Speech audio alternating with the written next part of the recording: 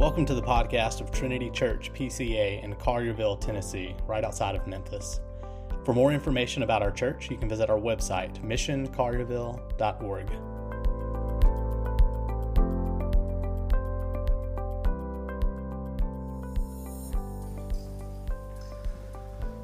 So with our text this morning, we're entering into the second phase of the Gospel of Mark. In the first phase, what we've been looking at the last several weeks, Mark tells his audience that the king has come in order to inaugurate his kingdom, that this Nazarene rabbi is the Messiah of Israel, and he is planting the kingdom of God on earth. And he wants his audience, his readers, to understand exactly who Jesus is. And so, as we think about Jesus and we think about the coming of the kingdom, we go back to the garden.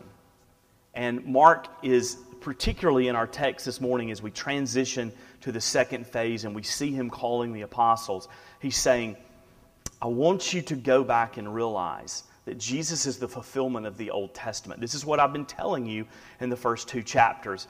Now, with the calling of the apostles, we are seeing more fulfillment of what the Old Testament says. And we go back to the garden and we look at Adam and Eve, and we are reminded that that God came to them and said, you need to be fruitful and you need to multiply.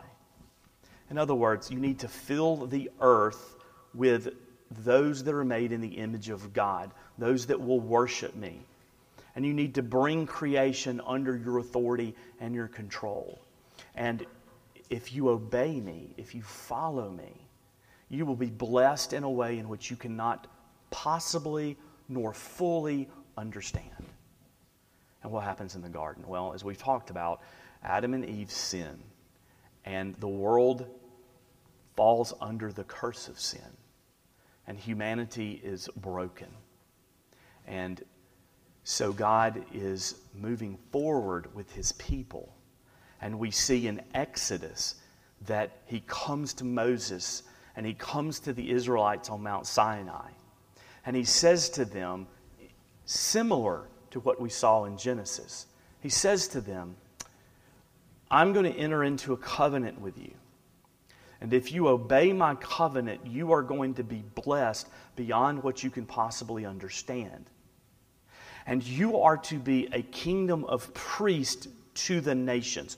Go out into the world to those who are made in the image of God and declare that I am the one true God. Help them to understand that I am praiseworthy. Help them to understand that I am good and worthy of worship. This is the covenant that I'm establishing with you. You are my people.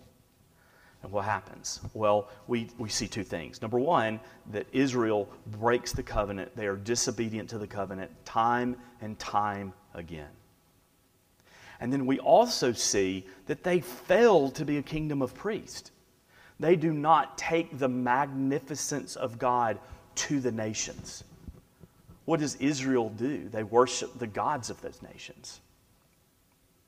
And so we come to the Gospel of Mark. And he is telling his readers, his audience, he's telling us that here comes the man, here comes the king who is going to fix everything that we see broken in the Old Testament, all the way back to Moses and the people of Israel and their covenant disobedience, all the way back to Adam and Eve and their disobedience in the garden and the fall. This is the king who is going to change everything, who's going to establish his kingdom, who is going to do a great work. And we see in verses 13 through 19 something very important. Mark shifts into the next phase. And he points to Jesus, who is reestablishing Israel around himself. That number 12 is significant.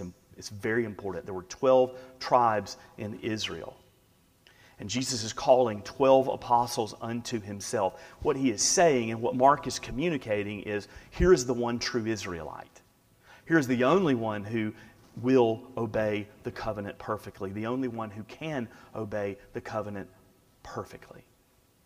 And he is redesigning, redrawing, recreating Israel around himself. That's why when Judas Iscariot died, the apostles immediately elected a new disciple to take his place because they understood the significance of 12. They understood what Jesus was doing. Jesus was creating the church that's built upon the foundation of the new covenant.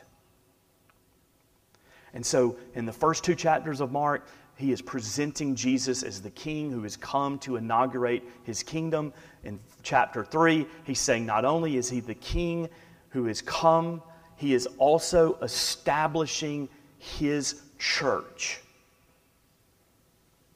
Now, the church did exist in the Old Testament, but it is now going to exist in a way that it never has before. And Jesus, in creating the church, in birthing the church, and giving life to the church, is going to make sense of everything that we see in the Old Testament. And so that's why we say when we come to this text in Mark chapter 3 that we're entering into a new phase of the ministry of Jesus. That's the first big picture thing that I want you to see. The second big picture thing that I want you to see, and that's in verse 29, is the unforgivable sin. It's a point of discussion for a lot of people in the Christian faith. What is the unforgivable sin? Have I committed the unforgivable sin? And we come to this passage, and I think it's important that we understand from a theological perspective what this is and what this means. So Jesus has called the disciples to himself, and he encounters the Pharisees who come from Jerusalem. And what they're doing, and we saw in chapter 2, in the first part of chapter 3, all of the accusations that the Pharisees were making against Jesus and how hard their hearts were, and then they just take it to another level with our text this morning. And what they do is they attribute to Jesus demonic activity. In other words, they say the only explanation for why you are doing what you are doing is that you are from Satan. And Jesus' response to them is that that is the unpardonable sin, that is the unforgivable sin. Now let me give you a definition for that. The unforgivable sin is when someone willfully believes and sincerely declares that the ministry of Jesus is neither redemptive nor of the Father, but hear this, but demonic in origin. That is the unforgivable sin. That who Jesus is and what he has come to do is demonic. So the second part of this, as a believer, we have to ask, can I commit the unpardonable, unforgivable sin? And the theological consensus of theologians in our tradition is no, you cannot. Because we understand that we come to faith through the work of the Holy Spirit in our lives and in our hearts and our souls. The Holy Spirit makes us alive. We talked about it last week. The Holy Spirit gives us a clean and a new heart, and that enables us to understand the grace of God. It enables us to come to faith. It enables us to believe. Right? That's what Jesus and the Father do through the Holy Spirit in us. And so, if we have been transformed by the gospel of grace, if we have been brought to life by the Holy Spirit, we cannot commit this sin because our eyes have been opened and we understand, we see. Hear this quote by Abraham Kuyper. He's a very important and significant Dutch theologian. He says, "No child of God could or ever can commit this sin. Such cruel spiritual distress may not be allowed. He who desecrates, despises, and slanders the Spirit, who speaks in Christ, in His Word, and in His work, as though he were the spirit of Satan, is lost in eternal darkness." Great quote. Because it's a reminder that if we believe in Christ, that if our eyes have been opened, this can't happen to us. We cannot attribute to the ministry of Jesus demonic activity, so we cannot commit the unforgivable sin. So those are the those are the two big picture things that I wanted to mention this morning as we begin looking at our text. But then there's three things that I want us to focus on, I want us to look at. These three things are brothers and sisters in Christ, meaning the church, brothers and sisters in life, meaning the family, and who is our stronger older brother? Who is our stronger older brother? So first point, brothers and sisters in Christ. So in verses 13 through 19, Jesus goes to the hillside and he calls the apostles to himself. As I said previously, he's establishing the new covenant church in his name. This is the beginning of the church of Jesus Christ under the new covenant. And so Jesus is calling them. He's going to commission them. We are learning and we are seeing in the Gospel of Mark that this is his church. That it is the church that belongs to King Jesus. He is the center of the church. Think about this. Being a part of the church, being a part of this community in Christ, we gather in his name for worship. He is mysteriously present, rejoicing over us. We speak to him through prayer. He comforts, encourages, and blesses us through his word. He feeds us at his table. He sends us into the world in his name, accompanied by the ministry of the Spirit.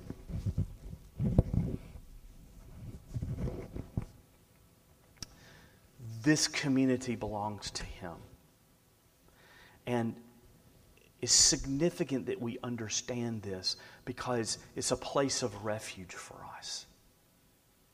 That Jesus tells us to come and to be here and to be in his midst. That this is where, in a very troubled life, in a very difficult life, in a very hard existence, that we come to him. This is the ark that carries us through the storm. That Jesus, through the church, is bringing us home. That we are his family. That there is an eternal significance to the church. That we will dwell with each other forever. That because he is our older brother, we are adopted into the family of God. We are brothers and sisters, and we will dine with him for all eternity. That's significant for those of us who are on this journey that is challenging and it's hard and it's difficult. Hear Ephesians 3:18 through 21. And may you have the power to understand, as all God's people should, how wide, how long, how high, and how deep his love is. May you experience the love of Christ, though it is too great to understand fully. Then you will be made complete with all the fullness of life and power that comes from God. Now all glory to God, who is able through his mighty power at work within us to accomplish infinitely more than we might ask or to think. Glory to him in the church and in Christ Jesus through all generations, forever and ever. This is Jesus' church, and we see in this passage that he is establishing it. And we see later on in the passage, you look at verses 31 through 35, the people come to Jesus and they tell him, hey, your family's outside. They need to talk to you. They need to see you. And Jesus says, who is my family? Whoever does the will of God, he is my brother and sister and mother. In other words, Jesus says, I am the one who has come on behalf of the Father, and I am the one who will perfectly obey his will. And I am establishing something that is greater than the human family. I am establishing the family of God. And it will last forever. And the family of God, the church, is a beautiful place where we find him, and we are in his presence, and it is all about him. Yes, family is a significant theme, a significant thing. It's an important theme in Scripture. It is. You see the importance and the significance of family throughout the pages of Scripture. But what Jesus is saying in response to his family needing him, what Jesus is saying to his disciples, what he's saying to his apostles, what he's saying to his followers, is that our ultimate purpose in life is to be in Christ. To find ourselves wrapped up in the one who obeys the will of the Father perfectly. The church is where we gather in His name. It's where He extends to us His grace and His everlasting love. We need this. We need this eternal community. We need to be together in the name of Christ. We rejoice that He has established the church. We rejoice that He came and He brought purpose to the church, that He corrected our mistakes, our sins. Jesus is everything. And He's saying to us in this passage that you will find fulfillment and purpose in me, that I will make things whole, I will make things right. And so we're encouraged by that we are brothers and sisters in Christ. We are the church. We are His bride, and He loves us dearly. Second point, brothers and sisters in life, family. Look at verse 21. And when His family heard it, they went out to seize Him, for they were saying, He is out of his mind. He is out of his mind. So I was talking with someone a few years ago, and they have a big family gathering every summer. I wanted to find out about it. I wanted to hear how it went. And they put pictures on social media, and when you read about it and you hear about it and you see the pictures, you just think, the perfect family.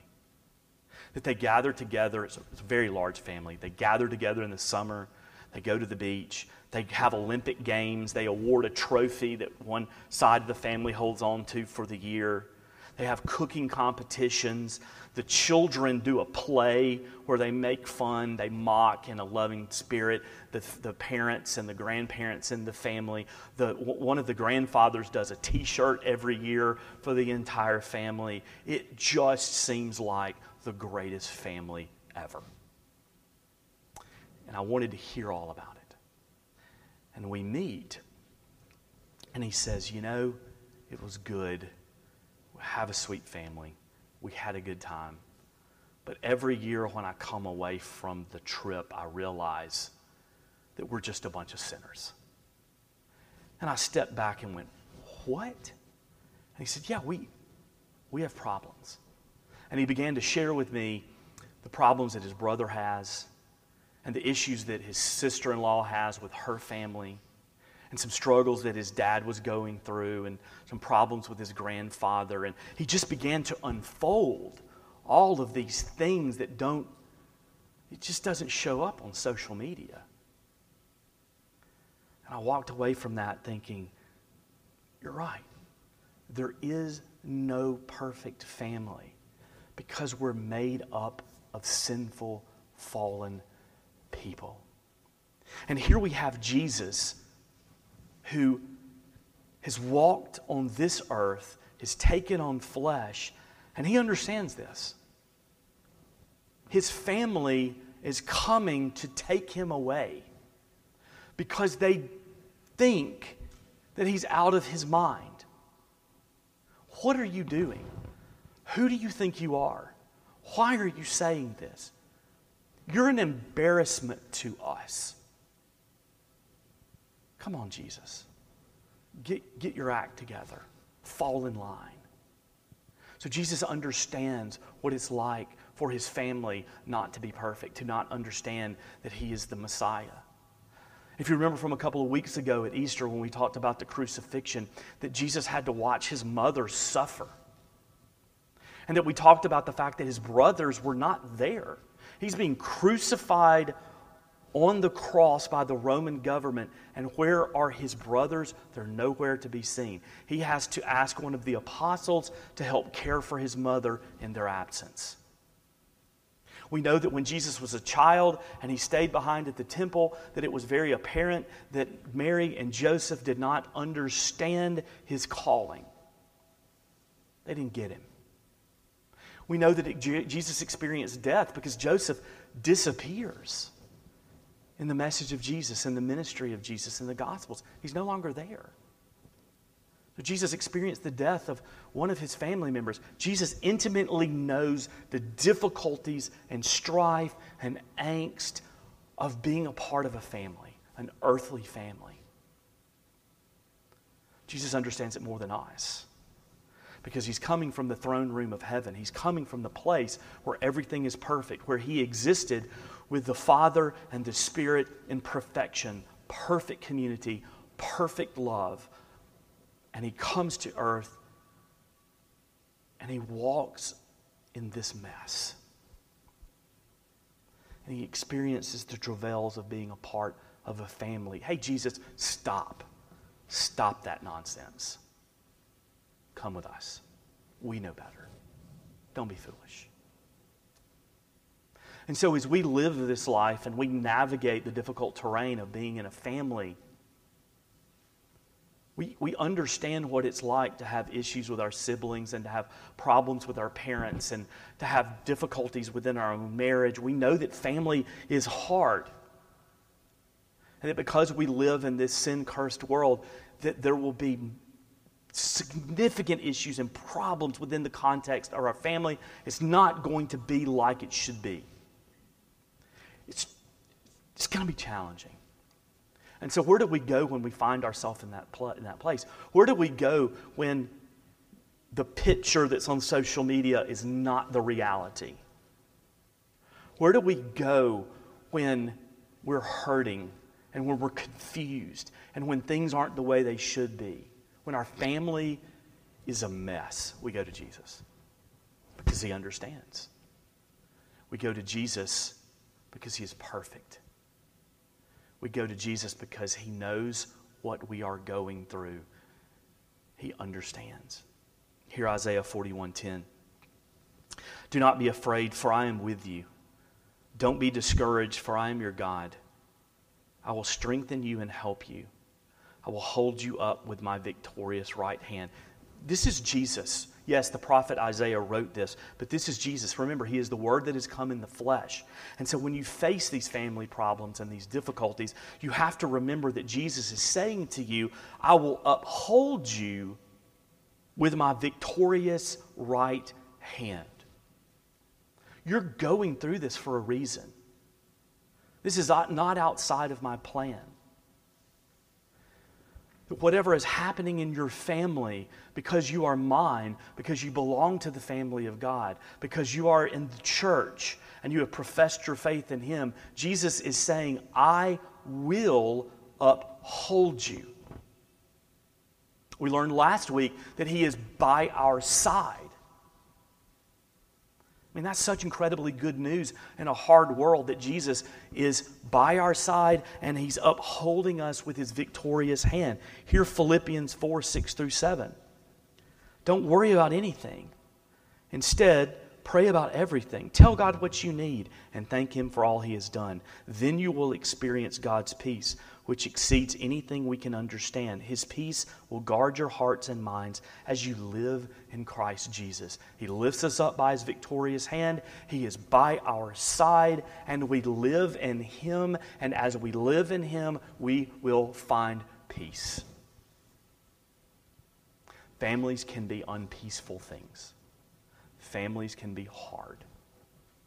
They can be challenging. And Jesus is in this place, his church, telling us, the family of God, as you deal with your earthly family, I am with you. You are not going to have to do this alone. And that's a great encouragement to us as we go forward as his people. And then finally, Jesus is our stronger, older brother. Jesus is our stronger, older brother. Just continuing with the family theme here. The church is the family of God, the family that is rooted in Jesus Christ. Jesus is the one who makes sense of our earthly families. And he is our older brother. He is the strong man. This is Jesus. He will not disappoint you. When I was a child,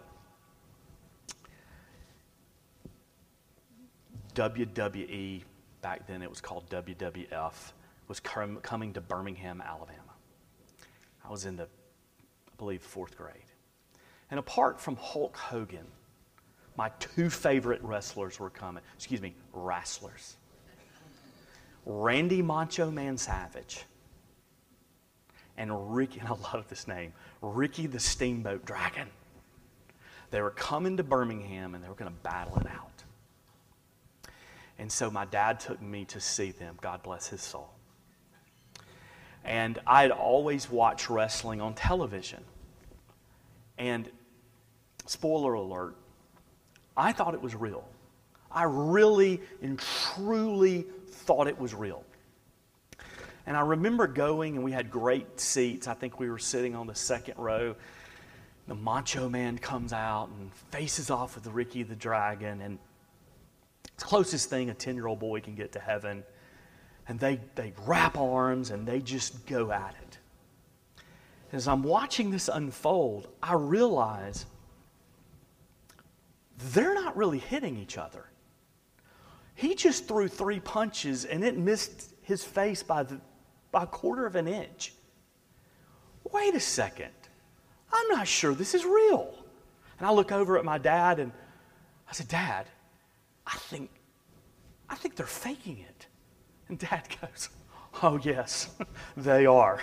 And it was true that these 2 strong, bulky, beefy, muscular, athletic guys were in the ring fighting it out. And it was all fake. And so what was supposed to be the highest of highs for a 10-year-old, I just left disappointed. They didn't deliver. And so when we look at this text, Jesus is talking with the Pharisees. They have accused him that all that he is doing is from Satan. And Jesus says that makes no sense. Why would Satan cast out Satan? A kingdom divided against itself cannot stand. And Jesus talks about the strong man being bound so the house could be plundered. What a glorious illustration, because in Jesus responding to the Pharisees, we see that he has bound the strong man. That he has entered the ring and there's nothing fake about what he has done. That he has come and he has conquered Satan. He has tied him up and he's plundered his house. He's knocked him down to the mat. He's pinned him for the 3 count. And he's taken the championship belt. It's mine. It belongs to me. So do you understand what Jesus has done? No, it's not attributed to demonic activity. It's because Jesus is the King of Kings. And he has come and he has conquered Satan to deliver us into the family of God. Because of our sin nature, because of our fallen status, we did not belong to God. We didn't want anything to do with him. We had rebelled against him. And Jesus comes and he wins the victory. He takes the belt and he brings us home. We have a stronger older brother. And that is great news for our souls. It's great news as those who belong to the family of God and as those who belong to eternal families, that we have a champion, that we have a stronger older brother who advocates for us, who defends us, who rescues us, who saves us, who makes everything right. The church will not be perfect until he comes again. The church is made up of believers and it's made up of unbelievers. That was the case in Israel. Our families are not perfect. They are also made up of unbelievers. But Jesus is the strong man. He is the champion. He is the one who is going to make everything right, both in the church and in life. And so we look to him and we submit our hearts to him and we love Him, and we worship Him, and we rejoice because He has all the answers. Let's pray. Our Father and our God, we thank You that You do have all the answers, that You are the champion, that You are the strong man who has bound Satan, who has plundered his house, that You have brought us from sin and death into Your kingdom. We thank You for the church which You have started, the church which You give life to, the church where we find You and we are in Your presence. And Lord, we thank You for our families as well. You have been good to us despite our failures and our sin. And we rejoice. And it's in Your name we pray. Amen.